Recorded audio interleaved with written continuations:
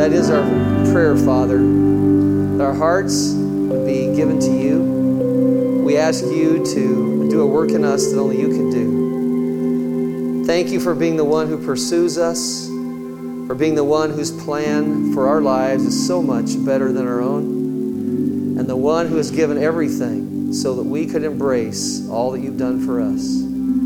Pray now your Spirit would fill me, speak to us today for your sake and for the expansion of your kingdom. We pray this in Christ's name, and everyone said, amen. Well, good morning. Again, I want you to just, if you would, take out your bulletin real briefly, and if you'll notice, there's a flyer in there. Next week we begin a new series, and it's on the family. And what we'd encourage you to do is to take your flyer and not only look at it, but invite someone to come. And there's 4 weeks in September. You can discover the different titles called Design for Thriving Families. And I believe that God's going to meet us in a very special way. So also wanted to say thank you for all the feedback on the series on Amazed by Grace. And today is actually kind of a swing message between two series. And so we haven't entirely given up on the Favor Grace this week. There'll be some of that, as you'll see in just a moment. But it's preparing us also for the fall and what God wants to kick off here. Yesterday, about 30 of us met over here in the room as we did a small group shepherds conference to plan for the fall. It was a wonderful time together. I'll tell you a little bit about that as the morning goes on. And then men also, just again for you, that the Men's Summit, you can sign up for that if you want to know more about it. It's an expedition you're not going to want to miss. It's a special time where we're going to help men discover and write their life mission statement. Less than 1% of the population has done that. And it's an amazing thing what happens. I could tell you story after story of men who've done this in the past and then find themselves 5, 8, 10, 15 years later walking exactly in what they thought is God even in this thing. Amazing. And also you're going to be doing it with like-minded men. We're going to do a 12-week covenant together on Friday mornings, 6 o'clock right here, 6 to 7:15.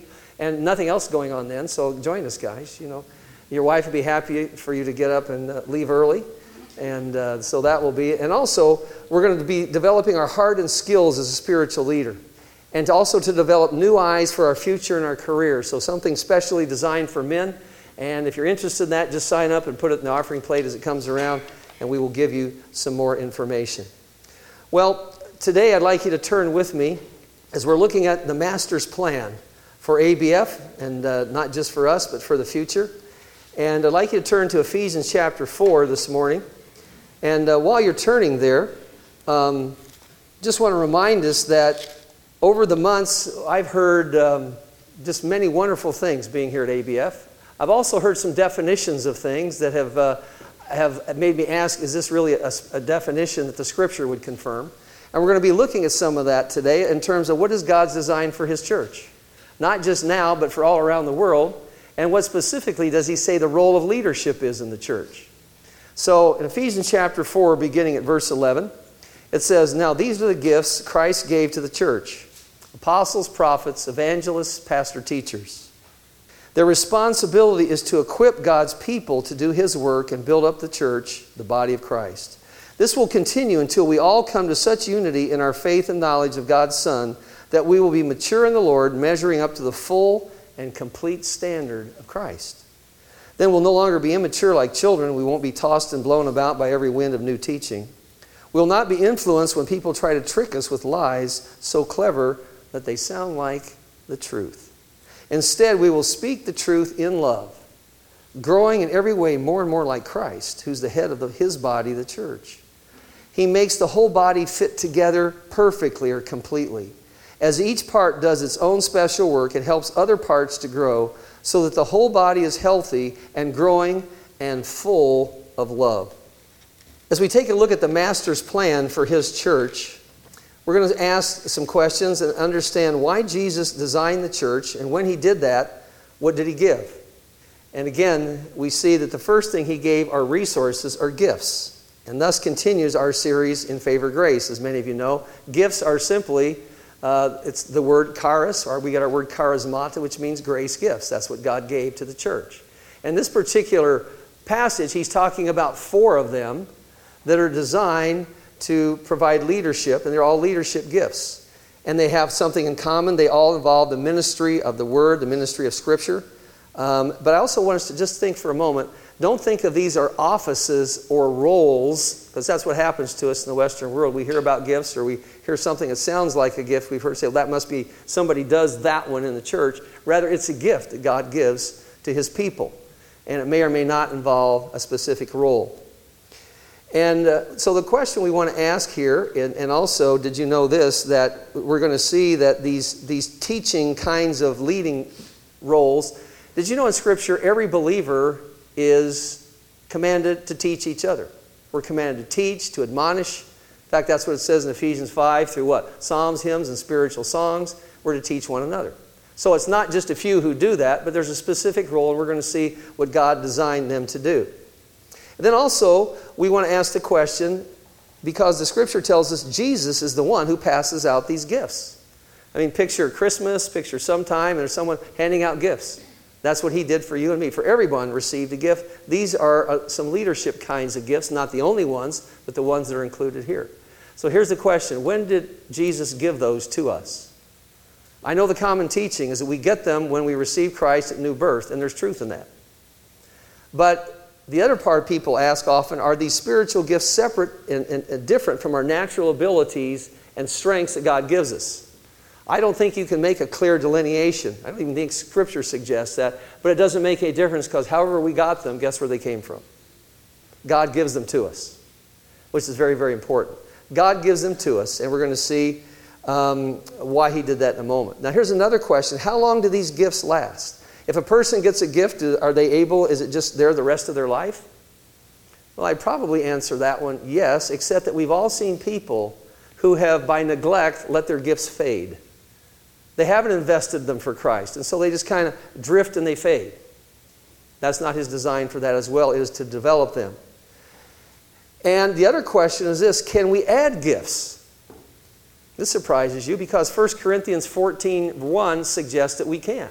In fact, there he says, seek and desire the higher gifts. Well, what's that about? What are the higher gifts? Well, in the passage it's very clear. The higher gifts are those that are used to build up others, to bless others. It's a strengthening kind of, it's not for ourselves, but it's for the benefit of other people. And also there tells us the purpose of a gift. 1 Peter 4:10 says that the gifts are given to us, why? To strengthen and benefit others, as well as those not only inside the body of Christ, but those on the outside of the body of Christ. Now, it's important here because it's saying this, the gifts that God gives are not just for the person who has them. They're not for us. They are for others so that we're able to express God's desires and to bless them along the way. The implication is something else here. If God gave us gifts, what's the clear implication? It should lead to some humility. Isn't it interesting? Because when we're good at something, when we're gifted, like they say, man is the only animal, you can pat him on the back and his head swells. You know, we take credit for things that really aren't ours. And, it'd be like someone giving you a new car. Say, here's a gift, here's the keys. The only thing I request is occasionally let some, take some other people in your car. And so a person walks out and he says, hey, look at my car. Can I ride it? Of course not. It's mine. No, that would make no sense. We have friends who live in Seattle, and he does what we do, trains pastors and leaders around the world. And he had a friend, an elderly friend, and when he passed away, part of his will was he gave our friend his new Infiniti. He gave him a car. It was only a couple years old. So I remember when the first time he picked us up at the airport in Seattle, we're there, and our friend comes driving up in his Infiniti, and I said, hey man, nice wheels. And so he goes through this big explanation of how he got it, the typical missionary thing. I wouldn't buy a new car, all those kinds of things, So he's explaining. I said, relax. I think it's great. I'm happy for you. I said, I only have one request. He said, what's that? I said, let me borrow it. Anyhow, it was given to him as a gift. Now, how many here have taken some kind of test to discover your spiritual gifts? Yeah, most churches, we've done a lot of that, and they can be helpful, but here's what we discovered is we've done that many, many times. You don't really discover your gifts by taking a test. How do you discover them? Ask your wife. Well, you've got a good wife. The the way you really discover them is begin to serve Jesus somewhere. You only discover them really, now a test can confirm it, but you have to get out and do something to utilize. It's like the little bird. How does he know he's going to fly? He's going to have to jump off and flap his wings. And that's what God has designed for us to discover them that way. Someone, and by the way, in the New Testament, gifts are used in 6 different ways. There's 2 words, and I won't bore you with that, but one of the words is the basic gift of eternal life is called a gift. It's a charisma from God. The Holy Spirit is given as a gift. He's a doma. It's another word for it, but He is our gift. One's own station in life, whether it's being married or single, it's a gift from God, believe it or not. Ministry that's received is a gift. A 5th way is people are actually called gifts in the New Testament. Here in Ephesians 4 and verse 8. Turn to the person next to you and say, you're a gift. Some of us aren't sure about that. What kind of a gift? Is that a joke or a... No. And then finally, various activities in Scripture are called gifts as well. So there's a multifaceted explanation. Someone said this: we need to spend less time trying to identify our gifts and instead be a gift to other people. That's the purpose of God gifting us and giving us abilities, is so that we can be a gift to others. Part of the blessing we talked about in our Amazed by Grace series.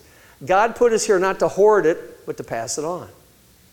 And what a joy it is to be able to do that, to encourage others. You know, when you think about it, when we start off when we're younger, often we discover, hey, we have gifts. And we find out this is a way maybe I can impress others. Or maybe it's a way I can receive some recognition and get some support along the way. But God keeps taking us till finally what we realize is that we want to be a gift. We want to be a source of help and encouragement to bless people around us, and then we leave the results of our lives up to God. He can determine what He wants to, whether He wants to promote us, whether not, it's up to Him. But He gives us that to be a blessing to the people around us. And God is a source. He hands them to us, and it should lead to humility, because we realize, God, this is what You've done for me. This is what You've done for all of us. William Temple, pastor of a former century, said this: pride is at the root of all evil. Is that true? I think so. Because it's about me. It's about I want to look better. It's, I want to get mine too bad about yours, and even if I have to kind of roll over you in order to get mine, that's what pride's all about. These particular gifts in this passage are about leadership gifts. I would call them church planting gifts. This is how the church was birthed in the first century. There are other lists. There's 1 Corinthians 11 and 12. There's Romans chapter 12 where it talks about gifts for other reasons. But these are these leadership gifts. And let's take a look at them individually just for a moment. The first is mentioned apostles. Now we know the apostles died. Ephesians chapter 2 said the foundation of the church was laid upon apostles and prophets. And these are the men who wrote Scripture. No one's writing Scripture today. So there's a dimension of their ministry that definitely is no longer with us. It's a foundational gift. Then the question is there any application of this today in the 21st century? And whenever I hear someone say, that, boy, they call themselves an apostle, I'm weary, right? I'm wary. I said, watch out for that. But for those who also take a look at what God's doing in the world, they're asking the question, is there an apostolic application? Through people that God starts movements where the gospel explodes. And you see this whole movement of church planting going in different places. I think there is something to that. I'm not going to die over that one and fight over it, but I'm saying I believe there is something potentially to that role today. And then there's the prophet. We also know that the prophets in the New Testament Scripture was being written, and they spoke in a very authoritative way. We also think of a prophet speaking in the future. That's one half of the gift of prophecy. And by the way, when people today are trying to tell you the future, again, be very wary of that one. Okay, Scripture has helped us with how it's all going to turn out in the end. We know that. But is there a prophetic application today? Very definitely. See, the prophet also not only foretold the future, they were forthtellers, speaking the truth of God into a culture, to come along and reveal to a culture that which God is trying to speak to, like plowing up the dirt to prepare for planting that would come. And I believe there is a prophetic gift today that's needed very much in the church worldwide of Christ. And often those with prophetic gifts had the ability to come alongside those who were particularly visionary, or maybe had some of this apostolic application, and to work with them to help the body of Christ become what God intended it to be. And then there's the evangelists. And we know what evangelists are, but they're not the guys on TV. Okay? So kind of take that one out of your mind. That's something different. And we also think of people who are just itinerant, hop from place to place to place. They did that in the New Testament as well, but this is speaking of God's gift to the church at large. People who are able to proclaim Christ so that others received Him. By the way, all of us are commanded to share our faith in Scripture, right? Whether we have the gift or not. And then there's the next gift, and some make it two, but many scholars believe it's one. It's called pastor-teacher.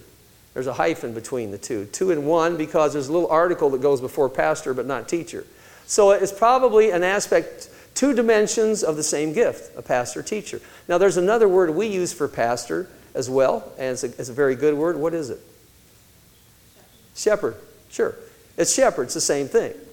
And so what he tells us here, these are the roles, but what's very interesting is that the Western world has limited the church leadership to primarily pastor-teacher.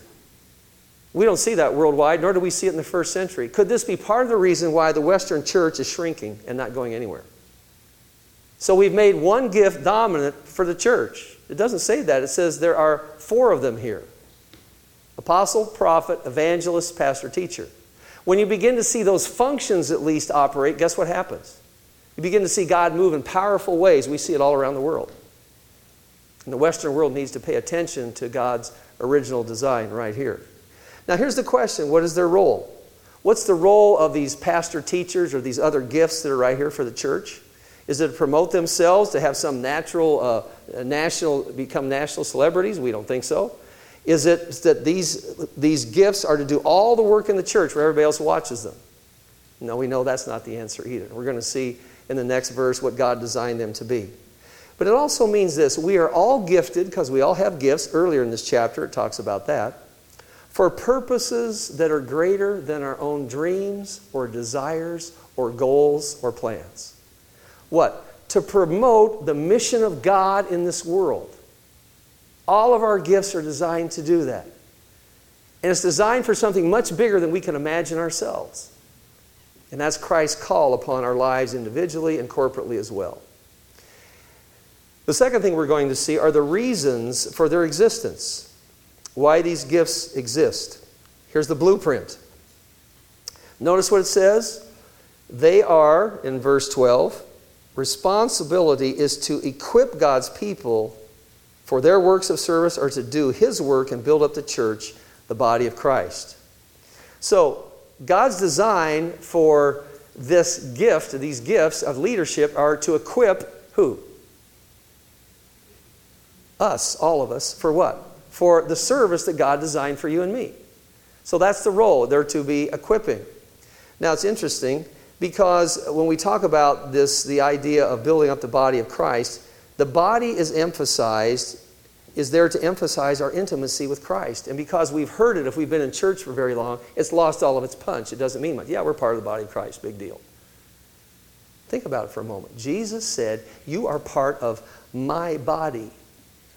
And the whole mystical part and the whole part of what that means worldwide through all the centuries of God's people, that means we're part of Christ Himself because He made it that way.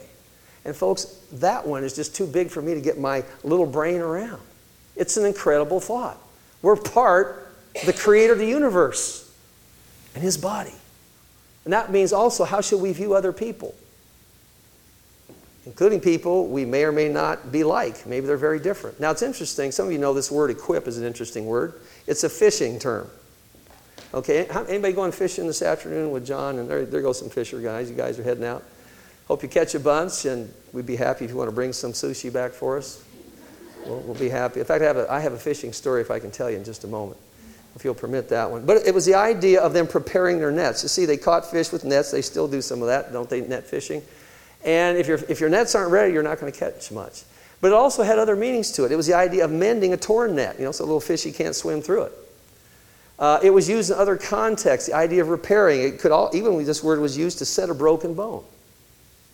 It's the idea of repairing. It's the idea of equipping. that goes far beyond just what's at the surface to dealing with brokenness in our lives, our attitudes, and our beliefs. It's a broad term. It means that it's more than information that we give out. Equipping is far more than just giving a bunch of information saying we've equipped. No, we haven't. Until these things begin to happen. Brokenness is set. Till we begin to mend and repair. That's what he's talking about in equipping. And it's very interesting because I think what he means in bringing followers to wholeness is that God has some very special work to do. Can I tell you a quick fishing story? Thank you very much. I really appreciate that. First time I ever went deep sea, actually it wasn't the first time, but we went deep sea fishing off Baja, California before I moved to Southern California. We were in Northern California at the time. And we went out the first day, caught nothing, and so the second day we went out about 2 hours into the Gulf off of Baja, off of Cabo San Lucas. And other guys had fished the facility said, well, Roland, you know what? You haven't caught anything. You'll be first. So they said, if you see anything. And so we're trolling around about 15 knots. And all of a sudden I hear the deckhand say, Arriva! And it looks up like that, and there's this fin coming toward the boat. And there's the jig. You can see it out there. And this sailfish hits that thing and shoots past the boat. They said, you're in the seat, Roland. So I jump in and I crank that thing in. And actually got him in. They picked up this beautiful sailfish and they put out the fin like this. I had the sun on the colors of a sailfish. You have to see it to believe it. It was one of the most gorgeous things I've ever seen. And then the thing jumped out of the deckhand's hand. He went back, so I got to pull him in twice. And for you, it was a catch and release. We let him go. He was kind of worn out by then. So that's my fish story. It's actually true. It has nothing to do with today, but I'm glad you let me tell it. And I think it was like 6,000 pounds. Well, actually, it was 125. But the whole idea of bringing wholeness is important in this world because one of the great challenges in any culture is the corruption. I mentioned to you a couple weeks ago that they're having some demonstrations in Malawi where we were in June. I just got word on Thursday that 19 people were killed in that demonstration.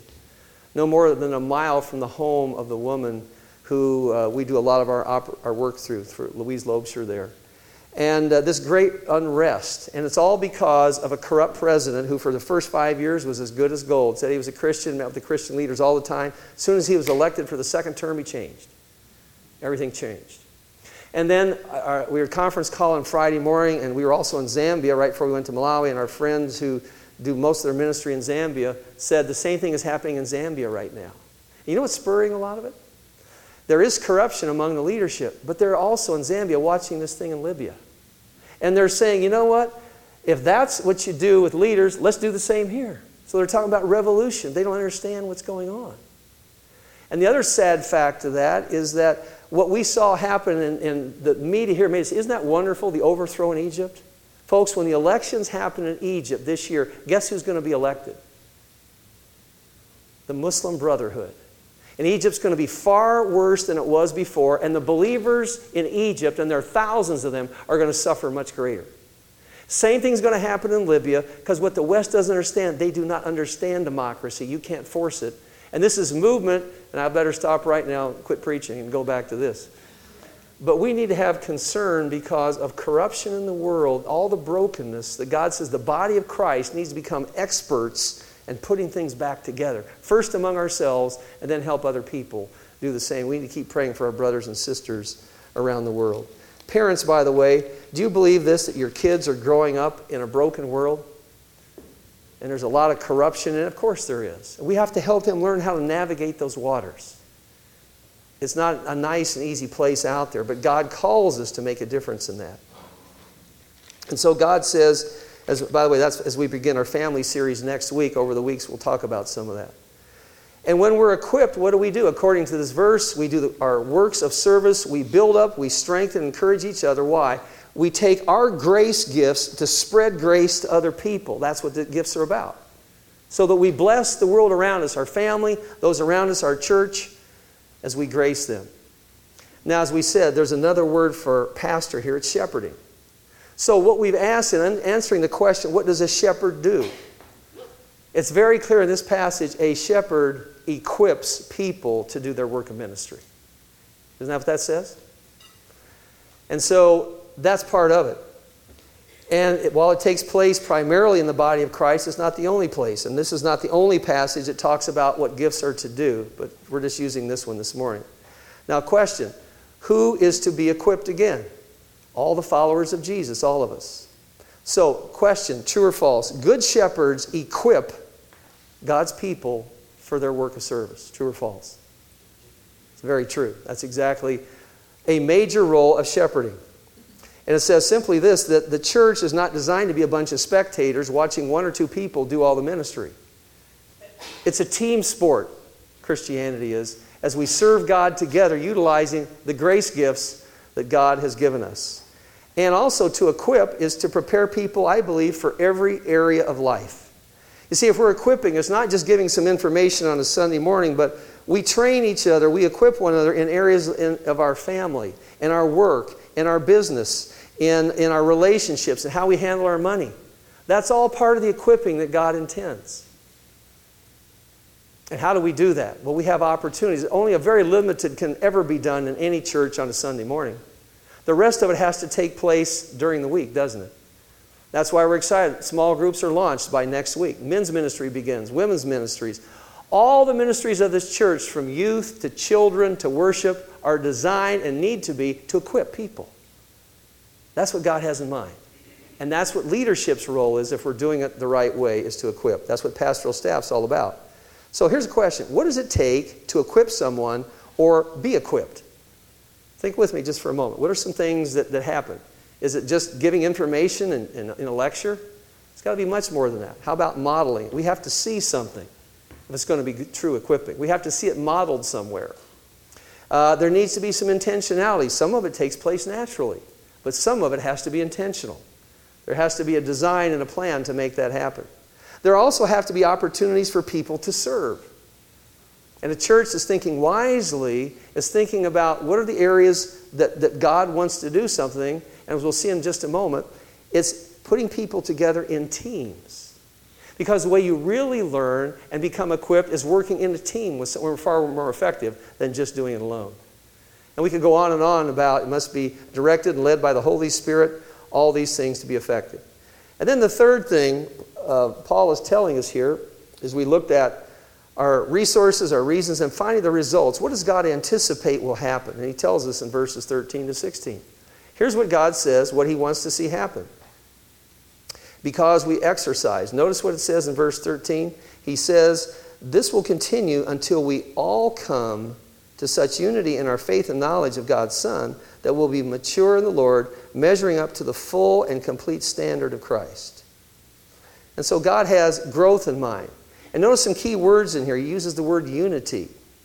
Unity in the faith and knowledge of Jesus. Well, what does that mean? What does it mean we have unity in the faith and knowledge of Jesus? First of all, it has to be the right Jesus. It's very obvious when you look at the cults around the world. They're talking about Jesus, but they're not the same one the Scripture is talking about. They're talking about someone else. And occasionally we find people who call themselves Christians who do the same kind of thing. So we have to understand, is this the Jesus of the Scriptures that we're talking about? Do we have the right one here? But also, more than that, it's who is he? He's the Creator, the Savior, the eternal Son of God. But when we come to the full knowledge of Jesus, just not that I know about him out there, it means, do I begin to share Jesus' passion for this world? Do I share his convictions, his perspective, his mission, his heart as the foundation of our life? Is Jesus ultimately my treasure, or all these other things my treasure?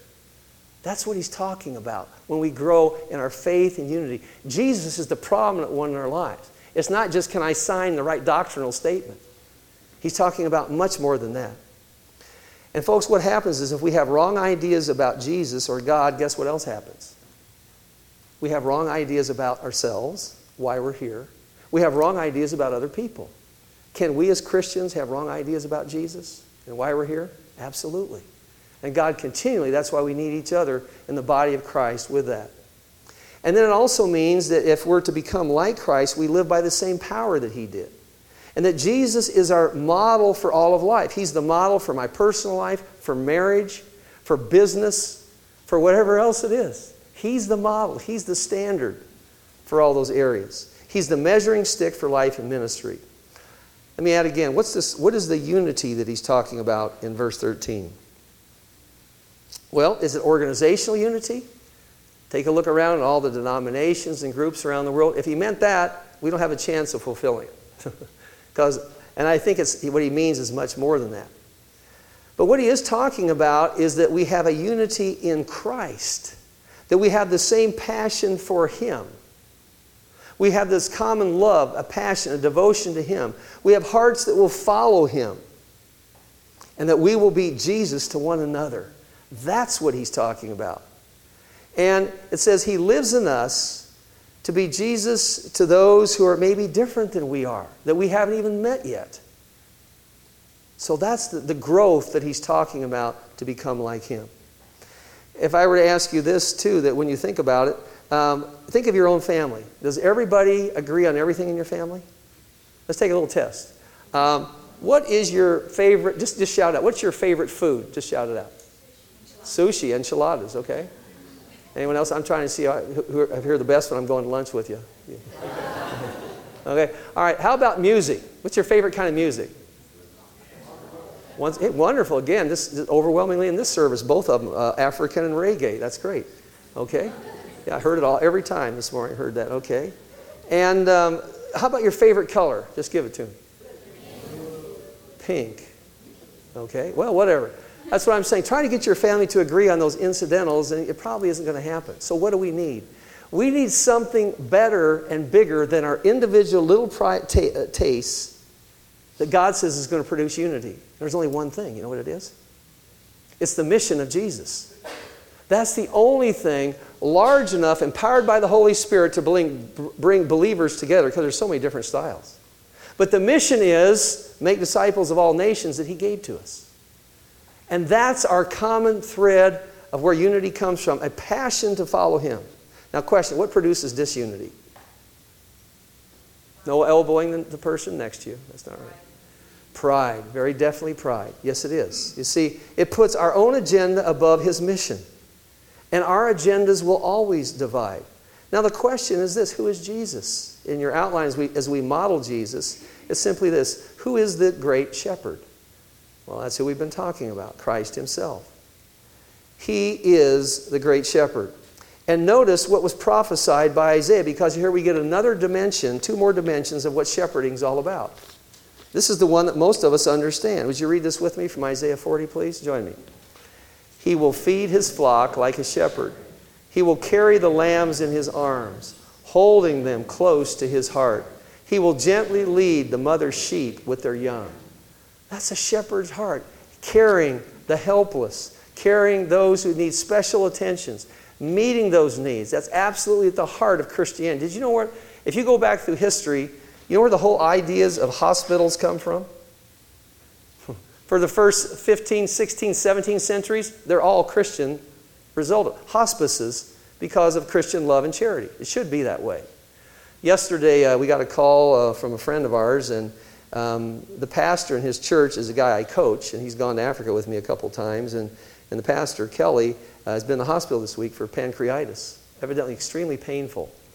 But if you take his history, and by the way, of all the places I've been where there's open spiritual opposition on the west part of the United States, and I've lived pretty much from San Diego to Vancouver, BC, I would say by far the most difficult place I've ever lived is the Bay Area.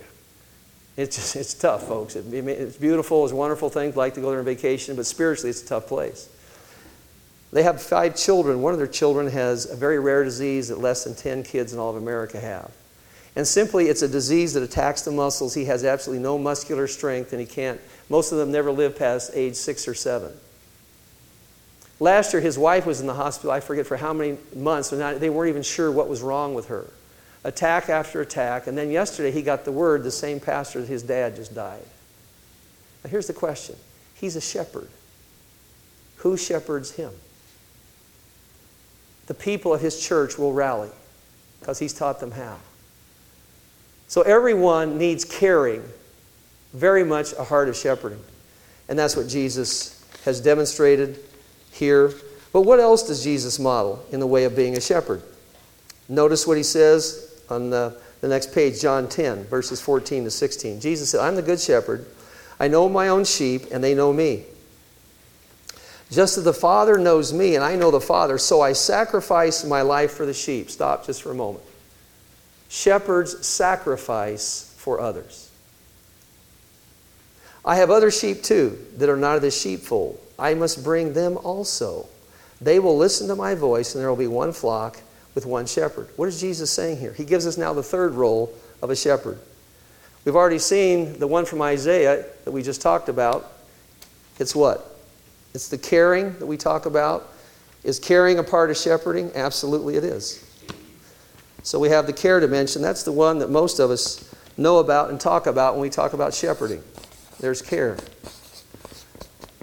What's the other one we've been talking about this morning?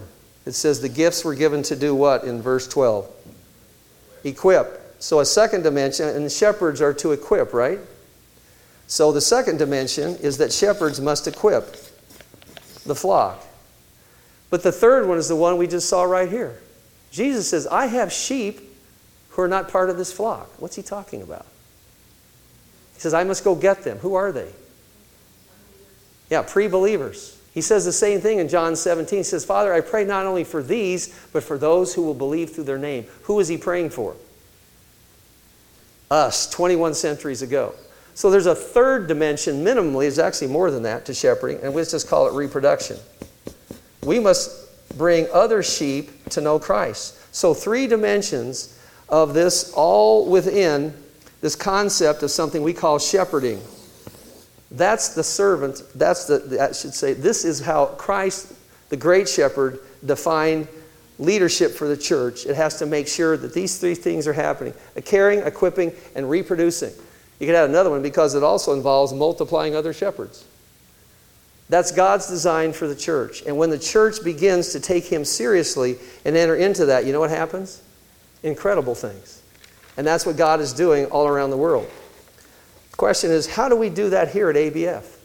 How are we emphasizing what Christ commands us to do with this very passage we're looking at? How do we care? How do we equip? How do we reproduce? What are the mechanisms that make that happen? What do you think? Turn to the person next to you and ask them, what do they think? How's that happen? Yeah, gifts are one of the ways. Small groups, sure. Because in groups, there you go, we can do all these things at the same time. And as we looked at this fall, and yesterday we went through our training, we looked again at Matthew 4:19. What are we here? Jesus said very simply, here's your mission statement as a church, make disciples. But he said, what? Follow me. How do we follow him? In our groups. Then he says, I will make you, what's that about? Change. How does he want to change us? And then he says, I will make you what? Fishers of people, men and women. How do we impact others? All of those need to take place, and that's part of what can happen in a group. So the question is, are we letting God shape our groups to become what he really wants them to be? So it means we follow him, we respond in faith, we make life changes, and then we live out his mission to reproduce in the lives of others. And we multiply as many people as we can to do that. And the key to a healthy life in church and role of leadership is right here. And if we ignore that, what happens? Churches plateau and kind of drift off into never, never land. And eventually what God will do, God will find another church that will do that. He'll pull the plug off one, and he'll go to another one where it's going to happen. And he'll say, that's the one I'm going to bless. That's all found in the book of Revelation, isn't it? When he talks about his work in and among the churches. So unity is following Jesus together in his mission. It was Richard Baxter, the pastor of the 1600s, who said this. There should be unity in essentials. That's what we're talking about. There needs to be liberty in incidentals. Now, folks, there's lots of incidentals in the church. It really doesn't matter to God how we do it or whatever we do it. But he says in the essentials, there should be unity. There should be freedom to do whatever we want in incidentals. But in all things, charity or love. Then verse 14 talks about another result. God wants to see, verse 14, stability. He said, all these things happen. He says, when this happens, he says, then we'll no longer be immature like children. We won't be tossed and blown about by every wind of new teaching. We'll not be influenced by people trying to trick us with lies so clever they sound like the truth. And so what he's saying, too, as part of this equipping role is to bring stability by helping us understand the true Jesus of the Scriptures. And I wish I could say once we got that, that's enough. But you see, you can have the right Jesus, but then we can have the wrong emphasis or the wrong motives. We see that all around the world too. People emphasizing things Jesus didn't. On both sides of the spectrum. And you can even have the right Jesus, the right motives, or the right emphasis, but we can have the wrong spirit. That it lacks the spirit of grace. He says that also causes tossing around. There's plenty of that. And then we can have the right Jesus, we can have the right emphasis, the right spirit, but we can have the wrong timing of what God wants us to do. So being equipped and growing to maturity is more than just knowing all the right things. It involves discernment. I have a good friend who just was offered he has a mission organization, and he was just invited to a place where they are in contact with literally thousands of churches, and they've asked him to consider being the person who oversees really teaching them about modern impacting the world through missions. They've asked him to do that. And it's honoring, it's flattering, it's kind of like, it's amazing. But he said, the more I prayed about it, Roland, he says, I think it's the wrong timing. Where does that come from? A growth and maturity. He understands even the time. So you can have the right Jesus, the right emphasis, the right spirit, and the right timing. But you know what, folks? There's even more than that. It could still be something that's wrong for others. And that's what Paul said. He says, for me to live as Christ, to die as gain. He said, you know what? And I'd much rather go to heaven and be with Jesus right now and stay here on this earth. He says, but because it will be better for you, I know I'm going to stay a while. All those involve growing in Christ, what it means to know Him. It's discernment with the information that we've had.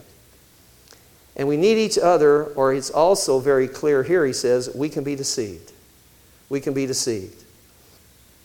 So we need the model of Christ to keep us in the right direction. Then in verse 15, he also tells us that in order to not be deceived, we need to speak the truth in love. Did you notice that? Speak the truth in love. And why do you think that's mentioned here? Because in all cultures, in all ages, this is a rare thing.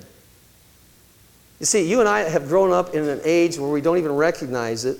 We have been raised with half-truths and disinformation all around us. It's all around the world. You just see it. You go away to another culture, you come back here, you see it here too.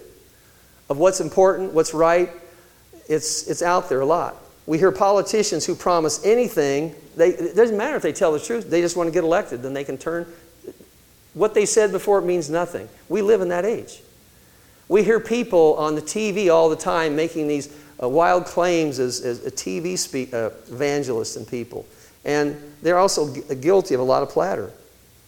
We also carry personal secrets in our own relationships. It's not the truth. We carry them, where they kill relationships.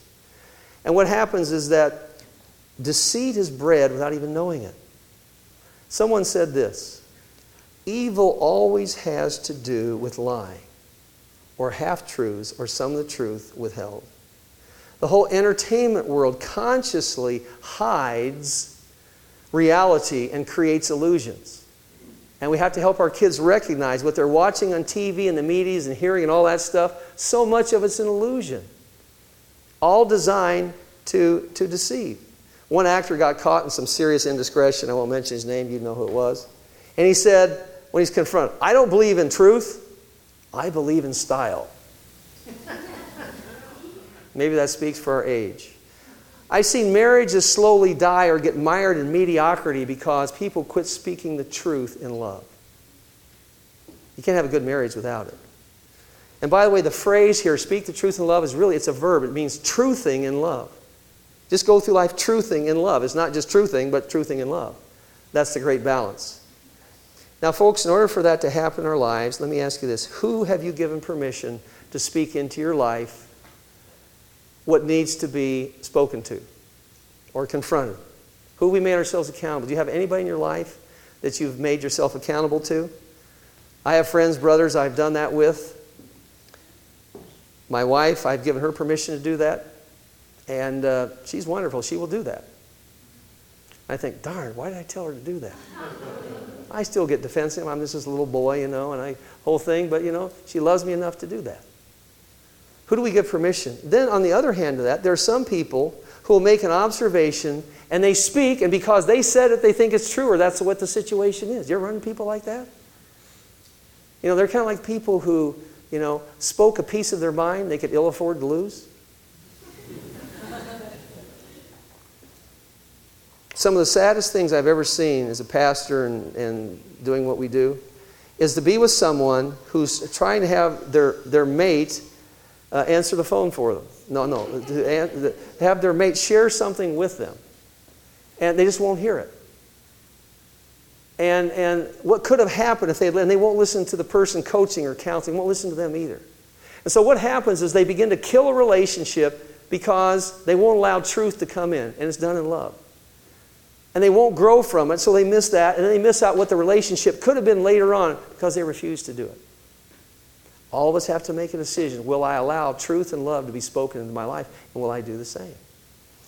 We shared with you that one of our sons in Colorado, his wife left him, was having an affair with another guy, and when a mutual friend confronted the ex-wife and the boyfriend that this is wrong, they both claim to be Christians. It's called adultery, and God says it's sin.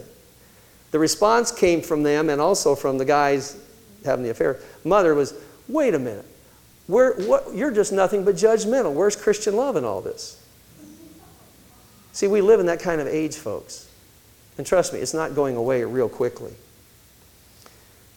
And so the key is here is it's truth that's spoken in love. Someone said this, truth is not to be allowed to harm, and love is not allowed to distort God's truth and standards. We're going to see when we go into our family series, did you know that one of the keys to intimacy in marriage is the ability to work through conflict? Most people run from it, and that's why they don't have the intimacy they could have had. That's also true of any relationship. They could have had it if we had worked through with that. And how do we speak the truth in love? Remember, love does what? Love seeks and does God's best for the other person. That's the definition of love. Seeks it and does God's best. And over again, we saw Jesus did it with Peter. But we have to ask ourselves this, am I allowing any lies to exist in my own life? Is there any compromise I wouldn't want anybody else to see or know about? God says, deal with that. Reveal that. Take it to God and take it to another brother or sister so we can move through it.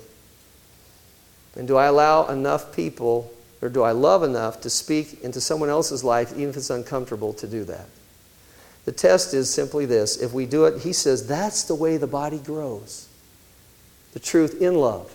Not just the truth, and not just pretend like it didn't happen that we call love, but the truth in love. And then finally, verse 16, he talks there about each of us functioning fully. And notice what it says. We close with this. He says, he makes the whole body, that's Jesus, fit together completely or perfectly. As each part does its own special work, it helps the other parts grow so that the whole body is healthy and growing and full of love. You can't have a church full of love unless everybody's doing their part. Did you know that, folks? If some say, you know what, I'm not doing that, it kills love as well. And each one of us, God says, I want you to get in the game and to be playing. So how am I playing in God's team sport with the opportunities that he gives me? That's the question. If you have a family and say you have multiple kids as we did, and you're saying, hey, we're going to go do something this afternoon, we're going to have fun, but first we're going to do all of our chores, we've got to clean these things up. And let's say 3 of the 4 kids said, great, they start doing it, and one of them's grousing over there, kind of, I don't want to do this. Can that kind of bring a pall to the whole family? Could. You don't let it. So you simply say, well, you know what, pal?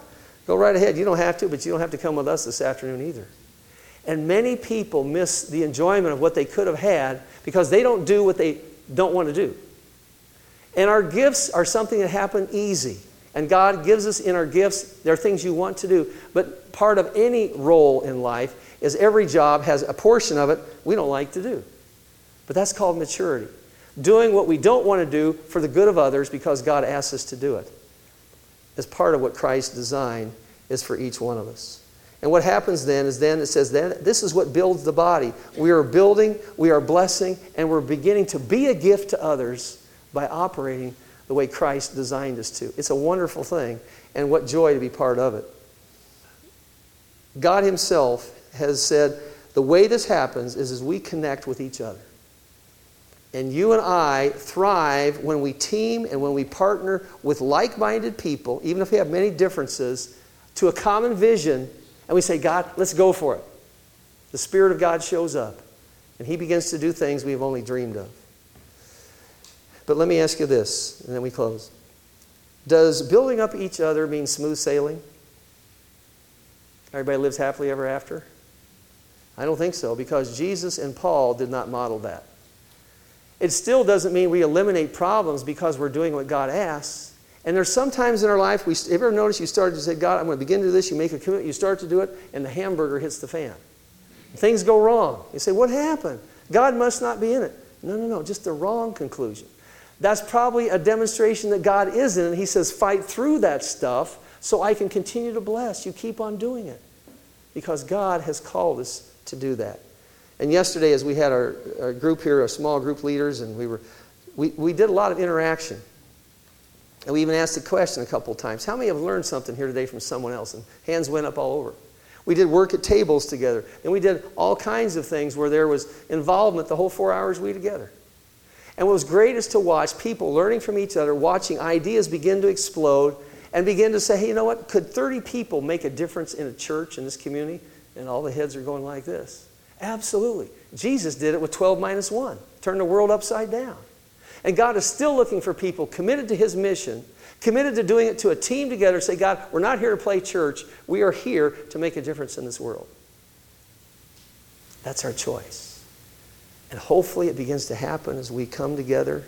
Our groups, we begin to do this. And we begin to encourage each other in a new, fresh way. The Holy Spirit shows up. Let's pray together. What do I need to think and decide and feel and do to fulfill His blueprint for my life in ABF? What is God seeking to your heart today? Are you part of a group?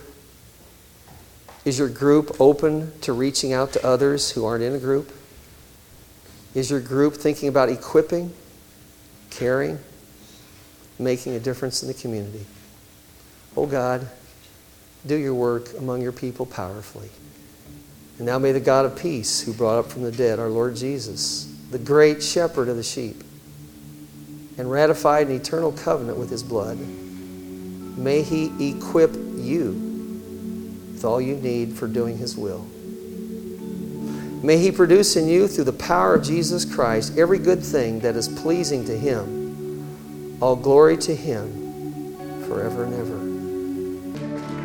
Let's pray. Father, make us like Jesus so that your light and your love pour forth from us. Thank you for each one here. I pray that as we go this week, you'll make us a gift to all that we encounter. I pray in Jesus' name, and all God's people said, turn to greet somebody on the way out. Remind them they're a gift. Have a great day. God bless you.